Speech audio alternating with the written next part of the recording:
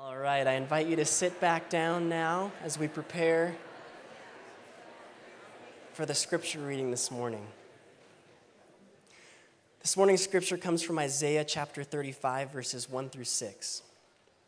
The desert and parched land will be glad. The wilderness will rejoice and blossom. Like the crocus, it will burst into bloom. It will rejoice greatly and shout for joy. The glory of Lebanon will be given to it, the splendor of Carmel and Sharon. They will see the glory of the Lord, the splendor of our God. Strengthen the feeble hands, steady the knees that give way. Say to those with fearful hearts, be strong. Do not fear. Your God will come. He will come with vengeance. With divine retribution, he will come to save you. Then will the eyes of the blind be opened and the ears of the deaf unstopped. Then will the lame leap like a deer and the mute tongue shout for joy. Water will gush forth in the wilderness and streams in the desert. This is the word of the Lord. Thanks, Nathan, and good morning, everyone. Welcome this morning to Bethany. We have this week and next in our Song of Solomon series. Then that ends, and we begin a new series entitled Summer Shorts, which doesn't mean I'm wearing shorts in the service, but means we're looking at some of the shorter books in the Bible that are often overlooked. And each of these short books you'll come to discover asks a very profound and important question. And so we'll begin that in a couple of weeks. But we have this week and next in Song of Songs. Please join me. We'll pray together before we look at the text. Father, thanks that we can gather within these walls today. And thank you for the beauty of the day and all that resides in your word as you seek to invite us to be those receiving your love. And I pray that your Holy Spirit would bring that invitation to life this morning, to each of our hearts, and that you would give us the courage to be recipients, vulnerable recipients. May the wind of your Spirit move here, shape us to be people of hope, who are healed by your love. We pray in the name of Christ, who is our hope. Amen. I'm going to begin by telling you a story. We live, some of you know, in the mountains east of here, up at Snoqualmie Pass. And a couple of weeks ago, it was a kind of rainy day. Rarely happens around here, but it was a rainy day. And walking down our street is a group of like half a dozen people, ranging in age probably from 45 to 70. And they've got giant binoculars, big telephoto lenses, recording equipment, and we're watching them. They're walking down the street, and then they stop in front of our house. Like I'm sitting working on my sermon at the kitchen table, and I look at the window, and there's a guy with binoculars kind of looking in the window. And so I said to my wife, Dawn, I said, man, I don't know what's going on, but can you go figure out who these people are, what they're doing here? I feel kind of gazed upon, right? So she goes out and comes to discover that these people are bird watchers, and they're here on a bird watching journey. Which is okay, that's a thing. I guess people do that, and that's fine. But here's what's interesting. Like all of them are from Pennsylvania, and they're out on our street at the pass looking for birds. And so I go, there's a lot of birds between Pennsylvania and Snoqualmie Pass. Like, why are you coming clear out here? And they were like this. Well, there's certain birds that, you're only available here. So they're into it, right? And, it's easy to kind of throw stones at a level, but I can't throw stones because here's the reality. All of us are into nature in different ways. We're all into it. Who gardens in the room? Raise your hand. You see gardeners. Who hikes in the room? Raise your hand. Who boats in the room? Raise your hand. Who climbs in the room? Raise your hand. Who skis in the room? Raise your hand. I mean, who does everything mentioned? Raise your hand, right? So, we're almost pantheistic. Here's the bottom line. We collectively, Seattle culture, we love nature. And then, not just nature, but we tend as well to gravitate toward life. I mean, we all perk up in the springtime because there's blossoms, right? And we're walking around. When you're walking Green Lake, you stop when there's blossoms. You stop when there's ducks. You stop when there's cranes. You stop when there's wrens and the beautiful sound that and we're absorbing nature, and particularly life.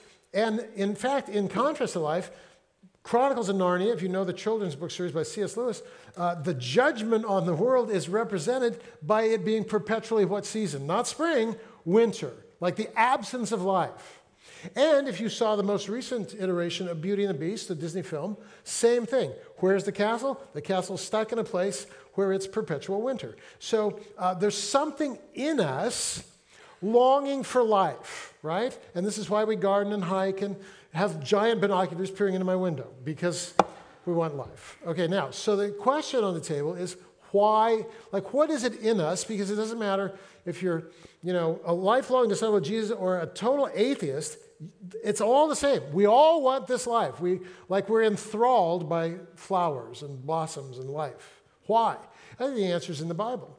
If you go to the Bible, you find in the beginning in Genesis a garden, and Adam and Eve are in a garden. You go to the end, over in the book of Revelation, the end of the Bible, there's a river running through the new city, and there's a tree of life with the leaves producing healing of all the nations. Life here, and in between there is a story of judgment, and where there's judgment in the Bible, there's desert. And where there's restoration in the Bible, there's life again. We just saw it. Nathan read Isaiah 35. When restoration comes, even the desert will bloom, right? Some of you are too young to know the old band Seals and Crofts. You guys remember? Yeah, some of you are shaking your heads, like 3 of you in the room. If you're over 60, you know Seals and Crofts. And you know they have this beautiful song called Even the Desert Will Bloom, like quoting Isaiah. Now, they're not a Jesus people band or anything like that, but they're saying, look, it's in us to long for life.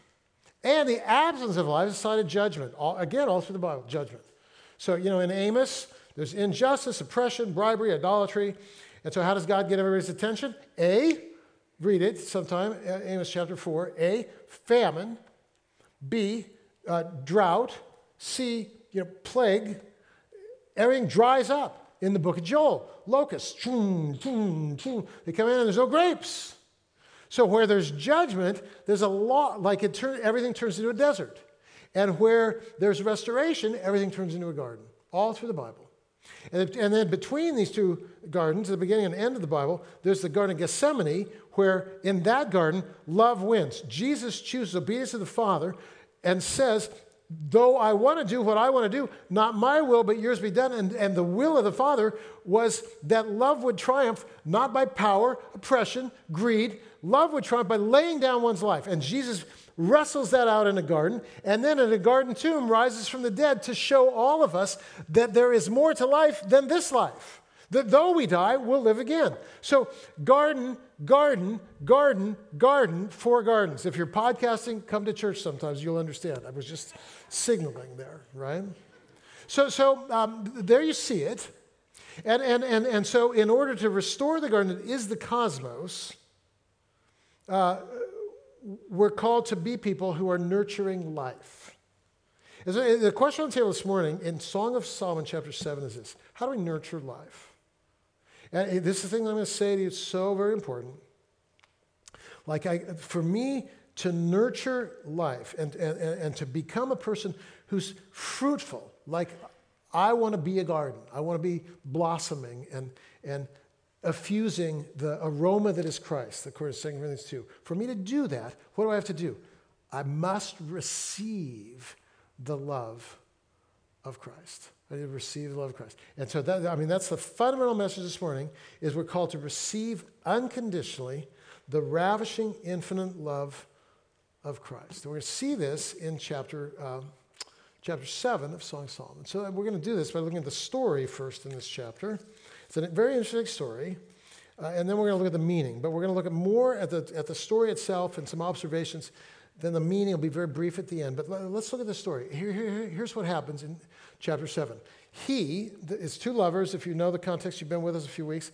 He expresses affirmation of her. So first thing, he affirms her. Second, he expresses desire for her. So he expresses desire for her. Third, she reciprocates and invites him in. She says yes, basically. So he affirms her. He says he wants her. She says yes. That's the story. Now let's unpack that, because it has tremendous application for all of us in the room, married, single, young, old. All of us can learn from this, because we gather here this morning Married, single, however we are, we gather here as the bride of Christ, right? Jesus says that we collectively are the bride of Christ. And so there's a mystical union that all of us are called to experience as a bride. It doesn't matter if you're male or female this morning. There's a bride part for every one of us in the room. And the bride part is here learning to receive the love of the beloved. And that's what we're going to learn in this text. So here's how it starts. He affirms her. And interesting, she's a dancer, apparently, and so he's been watching her dance at the end of chapter 6, and because he's watching her dance, he affirms her not head to toe this time, but toe to head. We saw earlier, when he affirmed her, a few chapters earlier, he started with her hair. Remember, her hair is like a flock of goats or something like that, and then he goes down to her teeth, which are like sheep, and her neck, which is like a crazy tower, and all that stuff. He's going lower and lower. This time, he starts at her feet and works up. He goes, hey, look at your toes. Look at your hips. Look at your, and he goes on. And in fact, he says something here. What he says is so interesting to me is and don't ever do this at home, guys. If you're going to affirm your spouse, don't say this, your belly's like a heap of wheat. Don't say that at home. There's even a book now, right, called Wheat Belly, and it's not flattering. It's actually not flattering, but it's flattering in the context. So, hey, love your toes, love your hips, love your navel, love your wheat belly, right?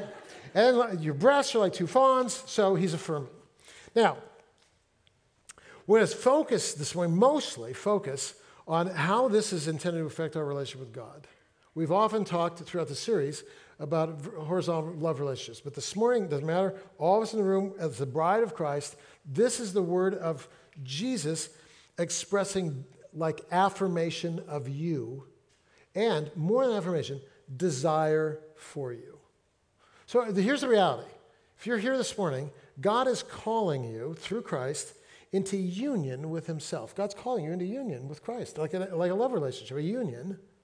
And the starting point of this love relationship is affirmation and kindness. And so Jesus affirms you. This is the point. Jesus affirms you. Really, really, actually important. So we're going to stop there. I could give you many examples of Jesus in his humanity affirming someone, but the one that we're going to look at this morning, as an example, many of you know it, some of you don't, is the story of this guy named Zacchaeus. Now, Jesus had an encounter with a guy named Zacchaeus. If you know the story, Zacchaeus was short, and if you know the song, he was a wee little man. It's a Scottish song, apparently. So Zacchaeus is a wee little man, and he was a tax collector. So here's the deal that you know. First of all, he was short, and in no culture does anyone aspire to be short. So there was a social thing about shortness. We'll just name it. So he's short. So that's not socially appealing. And then on top of being short, he's a tax collector in an occupied country. In other words, he's collecting taxes not for the benefit of the Jews, but for the benefits of the Roman Empire that has occupied this land. And so he's hated for being a tax collector in an occupied country. And even if he were in Rome, everybody hated tax collectors, the way some of you do, right? And so, like Tea Party people, whatever, it's all good. So he was hated because he was there on behalf of Rome, hated because he was a tax collector, and so kind of socially marginalized as well for his stature. All that stuff. And so then he just wants to see Jesus. Doesn't want to engage, doesn't even want to talk to him. I just want to see him. I hear he's going to be passing through. So he climbs up into a tree so that he can see Jesus. And then Jesus, he sees Zacchaeus. And he says to Zacchaeus, he shouts out, and like he's got plenty of followers, right? He could just engage with the people. Like I hear this as a pastor. Hey, go with the goers. You know what that means? Like, hey, hang out with the people who are, gung-ho, all in, think you're amazing, visionaries. Don't bother with a guy in a tree. Oh, no, Jesus is trying to teach us something here. What does he do? Hey, Zacchaeus. He shouts it out like everyone hears it. Zacchaeus. He might as well say, hey, short guy who's hated by everybody because you're a tax collector, come down out of the tree because I'm not dining at the Pharisee's house or the religious leader's house or the nationally known speaker's house or the seminary student's house. I want to go to your house. I want to hang out with you. Kind of a nobody, right? I'm coming to your house like he invites himself over. I'm going to your house today. And that, radical affirmation, and expressed desire results, if you read the story, results in Zacchaeus' transformation. He spends time with Jesus, has a meal, and then at the end of the meal, Jesus never, in the text, never says, give everything away. He never says that. No, like he's affirmed, I want to be with you. I delight in you just the way you are. And as a result of receiving transformation, he now has the courage, as a result of receiving affirmation, he now has the courage to say, I'm giving half my possessions away. And if I've taken any more than I should have from anyone, I'm repaying him 4 times or 2 times or whatever it is, read the text. But he's transformed, but the story didn't start with transformation, didn't start with repentance. The story started with affirmation. And I'm going to tell you this morning, Jesus affirms you, you got to receive it. And she receives it here. She says in Song of Songs, chapter 7, verse 10, this is what she says. I'm my beloved's, and before she said this, I'm my beloved's and he is mine. She said it 3 other times. I'm my beloved's, he is mine. Kind of this mutuality. Not this time. This is one of my favorite verses of the Bible. He affirms her. Toes, hips, navel, wheat belly, breasts, hair, everything. And then this is her conclusion. I'm my beloved's and his desire is for me. This is gigantic. You know what she's saying here? She's saying, I'm not a project to him. He doesn't want to fix me. When this text says his desire is for me, you know what that means? That means that if you are the only one in the world, I, Jesus, I am delighted to be with you. Now, so that you can understand this, I want you to think just for a minute about those times when you have offered hospitality in your house to people out of obligation. Has anyone ever done that? You've had people over, you didn't really want to have them over. Does this ever happen? Anybody? Raise your hand if it's ever happened to you. Yeah, of course. I mean, we all do this a little bit. And because this is the Pacific Northwest, we're all super polite. And we lie, and we say, hey, yeah, good to have you here. Glad you're here. And then we pour the tea or the beer or the wine or whatever we do, and we cook a barbecue, and we make small talk, and maybe we even go a little deep, whatever we do. We do our thing, and then they leave, and then you look at your spouse, and you're like this, oh, finally. Haven't you done this? Glad they're gone, right? You're super friendly the whole time, but you actually didn't want them there, okay? So, I sometimes in my spiritual life have thought, maybe this is what Jesus thinks of me. Do you understand? Oh, yeah, I'll tolerate Richard, but man, he alternates between being full of himself and full of shame, and he's egocentric, and then he's beating himself up all the time, and he's needy, and he's got these secrets that nobody knows, and his wife thinks he's messy, and he doesn't put his socks away, and he's picky with his food, and yeah. Well, I am Jesus. I got to love everybody. So sure, I'll do. Yeah, I can handle Richard for a little while. I mean, I guess I can. I am God after all, so I can love the ugly ones. I want you to get over that and understand the power of this, because when she says, "I am my beloved, his desire is for me," it means Jesus doesn't tolerate you. Jesus delights in you. And if I stopped right there, it's enough this morning. Sadly, I won't. I'll keep talking. But we all as a room, we need to not only hear that, but everybody in the room needs to come to a point of believing that, right? 1 Corinthians chapter 3 says it this way, so then let no one boast in men. All things belong to you. You belong to Christ. Why? Because his desire is for you. You are important to God. Not because you make 6 figures or 5 or 4. Not because you have a PhD or a master's degree or a bachelor's or nothing. You're not important because you behave well. You're not unimportant because you behave poorly. You are not your degree. You are not your marital status. You are not your gender identity. You are not your spiritual gifts. You are not your success. You are not your fellow. You are not your calling. You are not your net worth. You are beloved, desired. Everyone in the room. Can you receive that? Be careful how you answer. I'm going to argue that most of us know. On a good day, maybe. But often we just can't receive it. And yet the older I get, the more I'm convinced that this is the most fundamental and foundational truth that we need to learn. I'm creating right now this pyramid that I want to work with my staff on, and up at the top is fruit. Do you know what I mean by that? Like, yeah, how God is using us to change the world. Great. It's cool. And yet, here's the deal. Many of us in our lives, we want to live in the upper half of this pyramid where we go, oh yeah, how can I be more effective? And how can I, leverage my gifts? And how can I make a difference in the world? And how can I fix my marriage? And how can I, do more, be more, sell more, be known more? And I just want to say, stop. Like before that, there's something right down here. And the something that's right down here is this. If you never did anything ever again, Jesus' desire is for you. Really? Oh, no. He wants because, I'm on the team. Well, we know how teams are.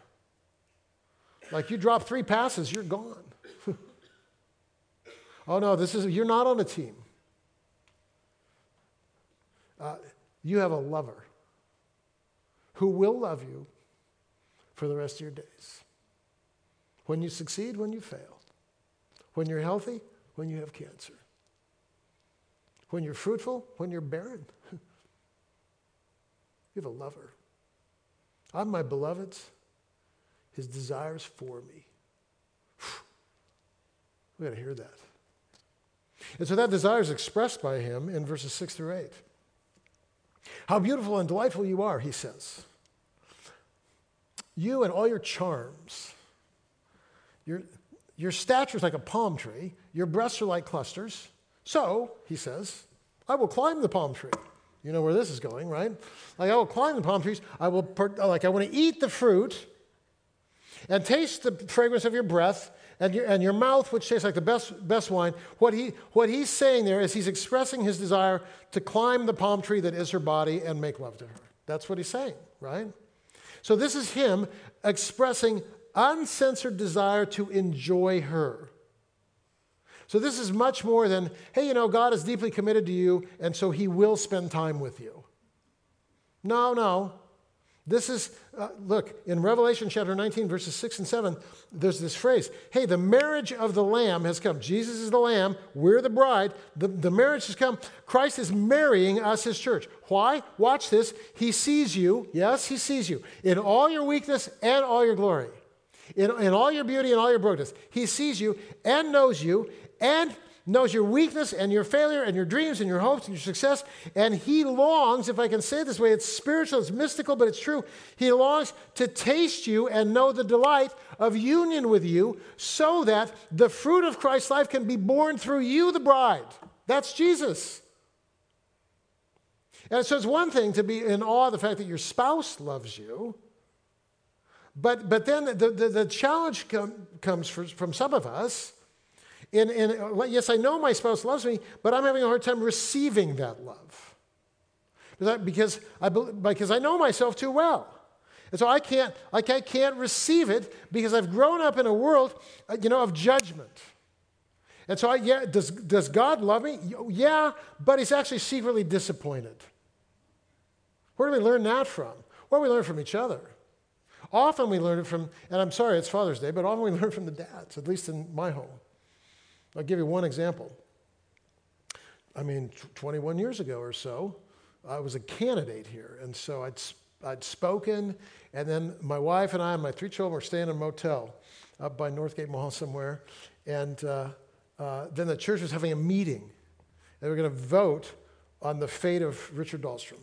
Whatever. So we're over there, and then they're doing their thing here, and then they call and say, hey, why don't you come back to the church? We got to tell you something. So I'll never forget, we're going down the stairs from the motel to get the car. And, my kids are active. They've climbed Mount Rainier. They do backcountry skiing through avalanches, and they rock climb and boulder and all this stuff. But I've always, though I love all that, I've always had a fear of my kids running on pavement. Go figure. I don't know why. But do you want to climb? Fine. Just don't run on the pavement. I never want to see that. Because I dream about them tripping and then falling on their face. And so no pavement running. So anyway, We go down the stairs, and then so then one of the kids, I don't remember which one, goes, "Hey, race you to the car on pavement." And I go, "No!" And then they run. They just take off. And wouldn't you know it, my son falls and breaks his elbow. And we're supposed to drive over here to Bethany to hear whatever. So he's now screaming in pain. And immediately, of course, who does he run to? You guys know the answer. He runs to his mom, right? Because what's Donna like? "Oh, my poor baby," And then, but before he can get to her, I intervened. "No, running on the pavement! How dare you? Now I'm going to miss my meeting. I got to take you to the hospital, whatever." Oh, I can't believe it. How do you run on pavement when I told you not to? Listen, so why do I tell you that story? Because all of us have run on the pavement. Do you understand? All of us have. You with your pixels and your fake sex, or you with your drinking, or you with your temper, or you with your greed, or you with your cynicism, or you with your self-righteous veil, underneath of which is bitterness and even a doubt that God exists. We've all been there. And I'm here to tell you, in the name of Christ, Jesus never loved you because you didn't run on pavement. His love for you is because he is delighted in you. And it is then for us to learn to receive vast unconditional love. How hard is that? It's really difficult. After I did arrive here at Bethany, life became more stressful than it had ever been for me, and I went to a massage therapist for the first time ever. And so I'm laying on my stomach, and this guy is trying to massage my shoulders. He goes, "You're the tightest shoulders I've faced in a very long time." He says, "Would you just try and relax a little bit?" And the more he would push, the more I would tense up. And then he flipped me over. Some of you probably are massage therapists in the room, I don't know. But he flipped me over, and he said, he looked at my thing. He said, "You're a pastor." He said, "Listen, Richard, I know this because I know pastors. Like you, this is what you want to do. You want to give and give and give and give and give." He said, "Can you just take an hour and receive?" Man, you know what? That was the best sermon I heard in a long time, and I preach. And it wasn't my sermon. Can you just relax and receive? It's taken 20 years. I'm not there yet. Maybe you're not there yet either, I don't know. But I am close enough to there to know this. If I want my life to be a garden, fruitful, effusive of the aroma of Christ, it doesn't start with performing. It starts with, though I know I've run on the pavement, though I know I've blown it, it starts with this: I want to receive. I'm just going to receive. And believe, by faith, that God is delighted in me, right? Believe that I'm loved, that I'm desired, that I'm invited. So he expressed his desire for her. Jesus expressed his desire for you. Behold, stand at the door and knock. Will you receive? And then, and here's the thing, in the text, she does receive. So in verses 10 to 13, she says, again, verse 10, my favorite, "I'm my beloved, his desire is for me." So then she says to him, I'll paraphrase for time, "Hey, let's get out of here." You know what she means by that. "Hey, let's go. And this is what she says. "Let's rise early. Let's leave. We're going to go out of the country, spend the night in a village, and then we're going to rise early and go to the vineyards, and we're going to make love in the vineyards." She says it. So he says, "Hey, I want to climb your towers." She's like this: "Yes, let's go. I want to be with you." And so she's allowing here her lover to come ravish her and fill her. Now, let me just be very explicit here, because in Luke chapter 1, verse 30 to 37, you see this in a divine human way, where an angel comes to Mary and says, "Hey, by the way, you're going to give birth to Jesus, and he's going to be God, right? And though you're a virgin, this is going to happen." And when he says that to her, she says, "I am your servant, be it done to me according to your will." If you, God, want to ravish me so that I'm filled with divine life, ravish me. You're God. The answer is yes. I will receive your love. I will allow your love to fill me. impregnate me, and transform me. So she says, let it be done to me according to however you want to do it. Fill me. And so let me just ask a question here this morning, because it's a very important question on the table. She says, yeah, can God love me unconditionally? Can God ravish me? Yes. Can God create in me divine fruit? Here's her answer. Nothing is impossible with God. Verse 37, Luke chapter 1. Yeah, God can love you, even though you ran on the pavement. God can ravish you. God can desire you. You, programmer. You, marketing specialist. You, person with body image issues. You, person with porn issues. You, guy who drinks too much. You, husband who's using his wife rather than loving her. Can God love you? Yes, yes, and yes.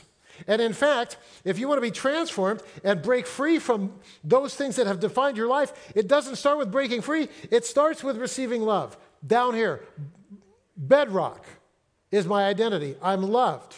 Because when I'm loved, I'm open. When I'm open, I receive. And the life that I receive impregnates me with nothing less than the life of Christ, and now transformation begins.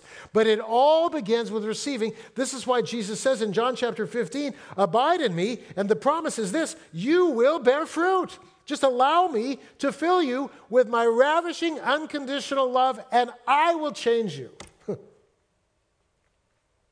So does she want to be filled with him? Yes. Verse 11, chapter 7. Let's go out of the country. Let's rise early, go to the garden, because the garden is a place of intimacy, and that's the place where love wins and life wins. And will it change me? You bet. When my wife and I have enjoyed union, at least in our case, it changes dramatically. She becomes pregnant. And pregnancy changes life, right? And then children change life. And so we're transformed by the very act of union. Yeah, that's the way it works. So the beauty of her is she can embrace her identity as God's beloved, even though she knows her own brokenness. Just that's what Zacchaeus could do too. And Peter. And hopefully you. The most beautiful stories that I know of are not stories of people who said, yeah, I was broken once in the past, but then, I signed a card when I was 9, came forward, got baptized under the drum set there, and now it's all good. No brokenness. Yeah, I was broken. I got a great testimony of what God did in my life when I was 15. Now, she's still broken. Her brothers are mad at her. She's socially marginalized because she's in a classist world. She's a worker. She's an agricultural worker. But though she's got issues, she's beautiful, but her beauty is because of her identity as God's beloved. One of those powerful moments in the wilderness ministry that my wife and I ran up in the Cascades came one night when a girl shared her testimony. This gal's from the South. I'd picked her up at the Vancouver International Airport in BC. We're driving across the border. We see Mount Baker. I said to her, we're going to climb that mountain in 6 weeks. We're going to climb that mountain. And she, at the moment, the first thing she had said, there's snow in July. Snow in July. Never heard of that. And I said, yeah, you're going to climb that. We're going to climb that mountain? Yeah. Yeah. So, no. Like she said, I can't do it. And then she kind of begins to open up and share her story in the car for 2 hours of driving on the mountains. I just got out of the hospital last week. I have an eating disorder. And the doctor just made the decision, released me to come and be in this program. So I'm kind of weak. I don't think I can do it. Well, let's give it a try. Let's see what happens. Well, first hike, first week. We get back from the hike. She said, hey, I'm going to go call my mom. She calls her mom, bursts into tears. I want to go home. It was too hard. Her parents beautifully said, give her one more hike. And if it's still too hard, then that's it. We'll get you home. Oh, well, second hike, then the third, then the fourth, and then the fifth week. The way that people share their testimony is we have an ice axe with a little candle lantern hanging from it. And if somebody places it in front of you, you got to share your story. Fifth week, she shares her story. She had no one knew but me. And she said, 6 weeks ago I was in the hospital. with an eating disorder. And then she shared stuff about her family and her background. And she said, I couldn't receive love from anyone. But then I love this. She said, now I know that even though I'm broken, I'm loved unconditionally. Even though I'm broken, I'm loved unconditionally. That was the beginning of a really, powerful transformative journey for her. Many of us in the room are good at denying our brokenness or good at being defined by our brokenness. Neither of those work, friends. The invitation, even though I'm broken, I'm not defined, I am not my brokenness. I'm beloved. I'm not my addiction. You shared last week ways God is moving you. I'm not my addiction. I'm not my eating disorder. I'm not my body image issue. I'm not my greed. I'm not my addiction to porn. I'm not my failure. I'm not my divorce. I'm beloved. Start there. Start there. Because transformation only happens when we can, with empty hands, receive. Not because we did anything, but because God is love and wants to ravish us. So, that's the story. Now, what does it mean? Well, we're living between two gardens, and all of us in the room every day we're either becoming ourselves part of the garden story or we're becoming a desert. All of us are. And so here's the whole thing's an invitation. It's an invitation for you to fertility. Because remember, this is Jesus, John 15. Abide in me, you'll bear much fruit. Well, how do you abide in Christ? That means you learn to receive Christ's love. You just learn to receive it over and over and over again. And so when Satan is right there, a little ghost on your shoulder saying, hey, yeah, this is who you are, addict. This is who you are, overweight. This is who you are, shame. This is who you are, failure. This is who you are, broken relationship. That is not who you are. Who are you? Beloved. Start there. Always start there. So we need to learn to receive the seed that is Christ's life. Then that leads logically in the second point, which is all of this is about mutual relationship. There's a healthy realization on the part of both parties that only together can life be created. Does this make sense? Like we, the church, are in need of the life that is Christ. The life that is Christ actually, can I say it? He wants to use us. He wants to fill us with his life so that we can make a difference in the world by riding bicycles to Spokane, by going to Costa Rica, by going to Rwanda, by helping the kids who will gather here for the Kids' Summer Adventure, by being the presence of Christ in a world desperately looking for this kind of unconditional love. Can you be that? Absolutely. Only as I receive him, though. And the result, beauty, man. Beauty.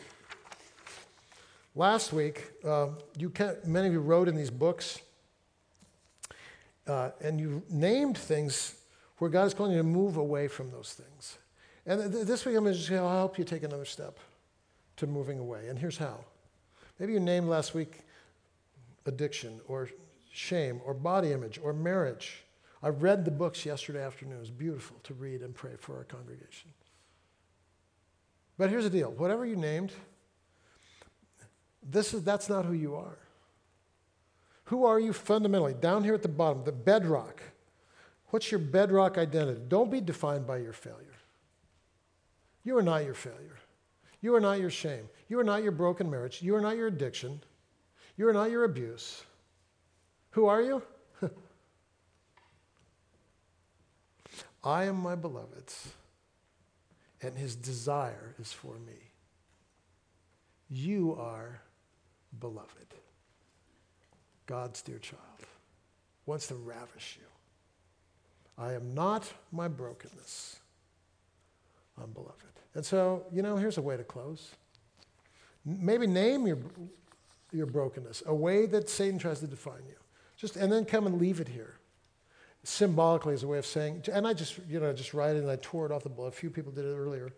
I'm not my addiction. I'm not my greed. I'm not my fear. I'm beloved. I'm beloved. How beautiful is that? That's where transformation begins. Jesus, meet us now as broken people who needn't be defined by brokenness because we belong to you and your desire is for us. Profound. Give us the grace and courage to believe it. In Jesus' name, amen.